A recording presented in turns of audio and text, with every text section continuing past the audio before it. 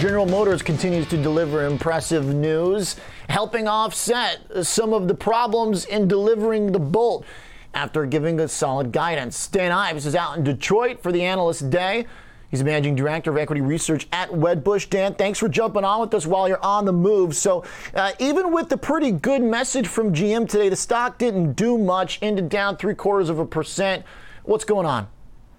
Yeah, look, I think the street is going to continue to look at it as a prove me story. In the near term, the Bolt's been a black eye in terms, I think, how that was handled. The chip shortage is an issue.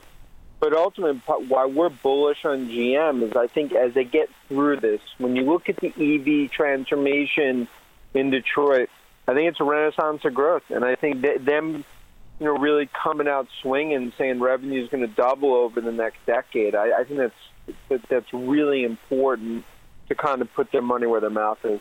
How new is that information, the doubling of the revenue? Oh, that's new. I mean, that was something they've never talked about before in terms of putting revenue goals around it. And I can tell you investors that I've talked to either here, that have called me, they're going to continue to be glass half empty. They want to see this prove out. And that's also why it's important to understand the Ultium, the foundational piece from the battery technology perspective, what GM's building here. And I do think right now they're going through almost a quagmire period because the bullishness is on the longer term. If you look at it over the next even 12 to 18 months or beyond that. But the Bolt issue, I mean, that's been a black cloud over the stock. And that's why that continues to right now rule the day for the bears.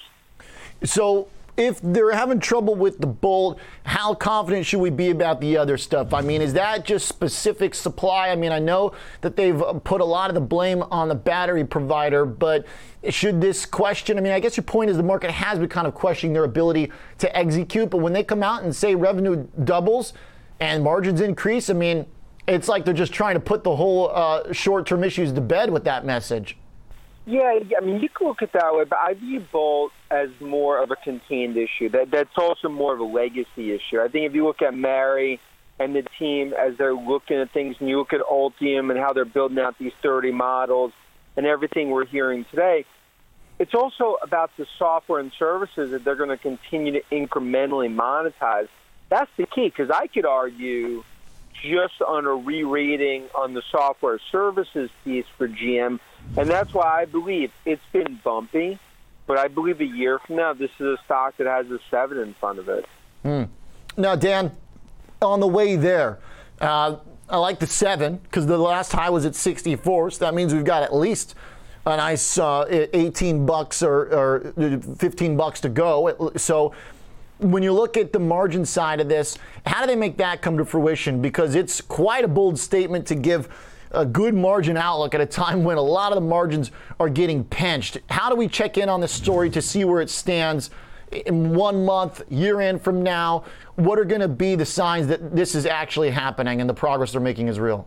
Yeah, and I think it really goes in about a year from now. I think that's when you really start to see the vision play out, especially in 22 and 23. But if you look at them rolling out the 30 models and ultimately the tens of billions that they're spending, that lays the groundwork for not just the revenue acceleration, but it's also the margins, because a lot of that margin is going to come from software and services. And that's why, I believe this is a stock that it will continue to get re-rated over time. And I could say the same thing for Ford. As they capture EV share and ultimately convert, we believe GM could convert 20% of its customer base to EVs by 2026. So what 20% of that comes from non-Bolt vehicles, Dan? I think you almost have to separate out, because for GM right now, if you look at the models and what they're going after, the sweet spot is going to be that 40 to 50K range, right? And you could argue they're going after Tesla from a market share perspective, but I kind of view it as today in the United States, 2% of automobiles are EV. And we think that goes to 10% by 2025. That's a huge part of this green tidal wave. It's not just Tesla. It's going to be some of the existing stalwarts, the likes of a GM and Ford and others. And I think what they're laying out here, it will take some digestion. I think we're going to look back at this being a watershed event in terms of them laying out for the next decade of growth. So, Dan, the outperformed $85 price target, the 7 handle turns into an 8.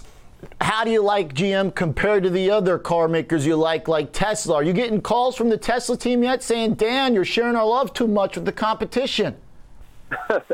Yeah, I mean, and Tesla have the shareholder meeting tomorrow. But I don't view it as a zero-sum game. I mean, Tesla, I continue to believe a year from now it's a 4-digit stock. And I think ultimately even before then. I think this is one, because of the chip shortage, it's been an overhang on a lot of these EV names, and especially the supply chain plays.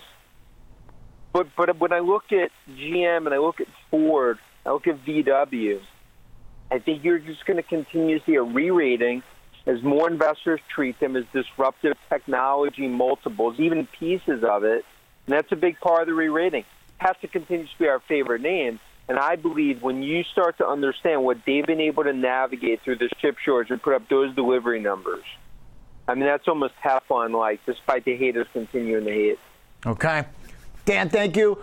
Always appreciate when you call us while you're on the move, getting fresh data from the company. Thanks a lot. Thanks. You got it. Dan Ives, Managing Director of Equity Research at Wedbush.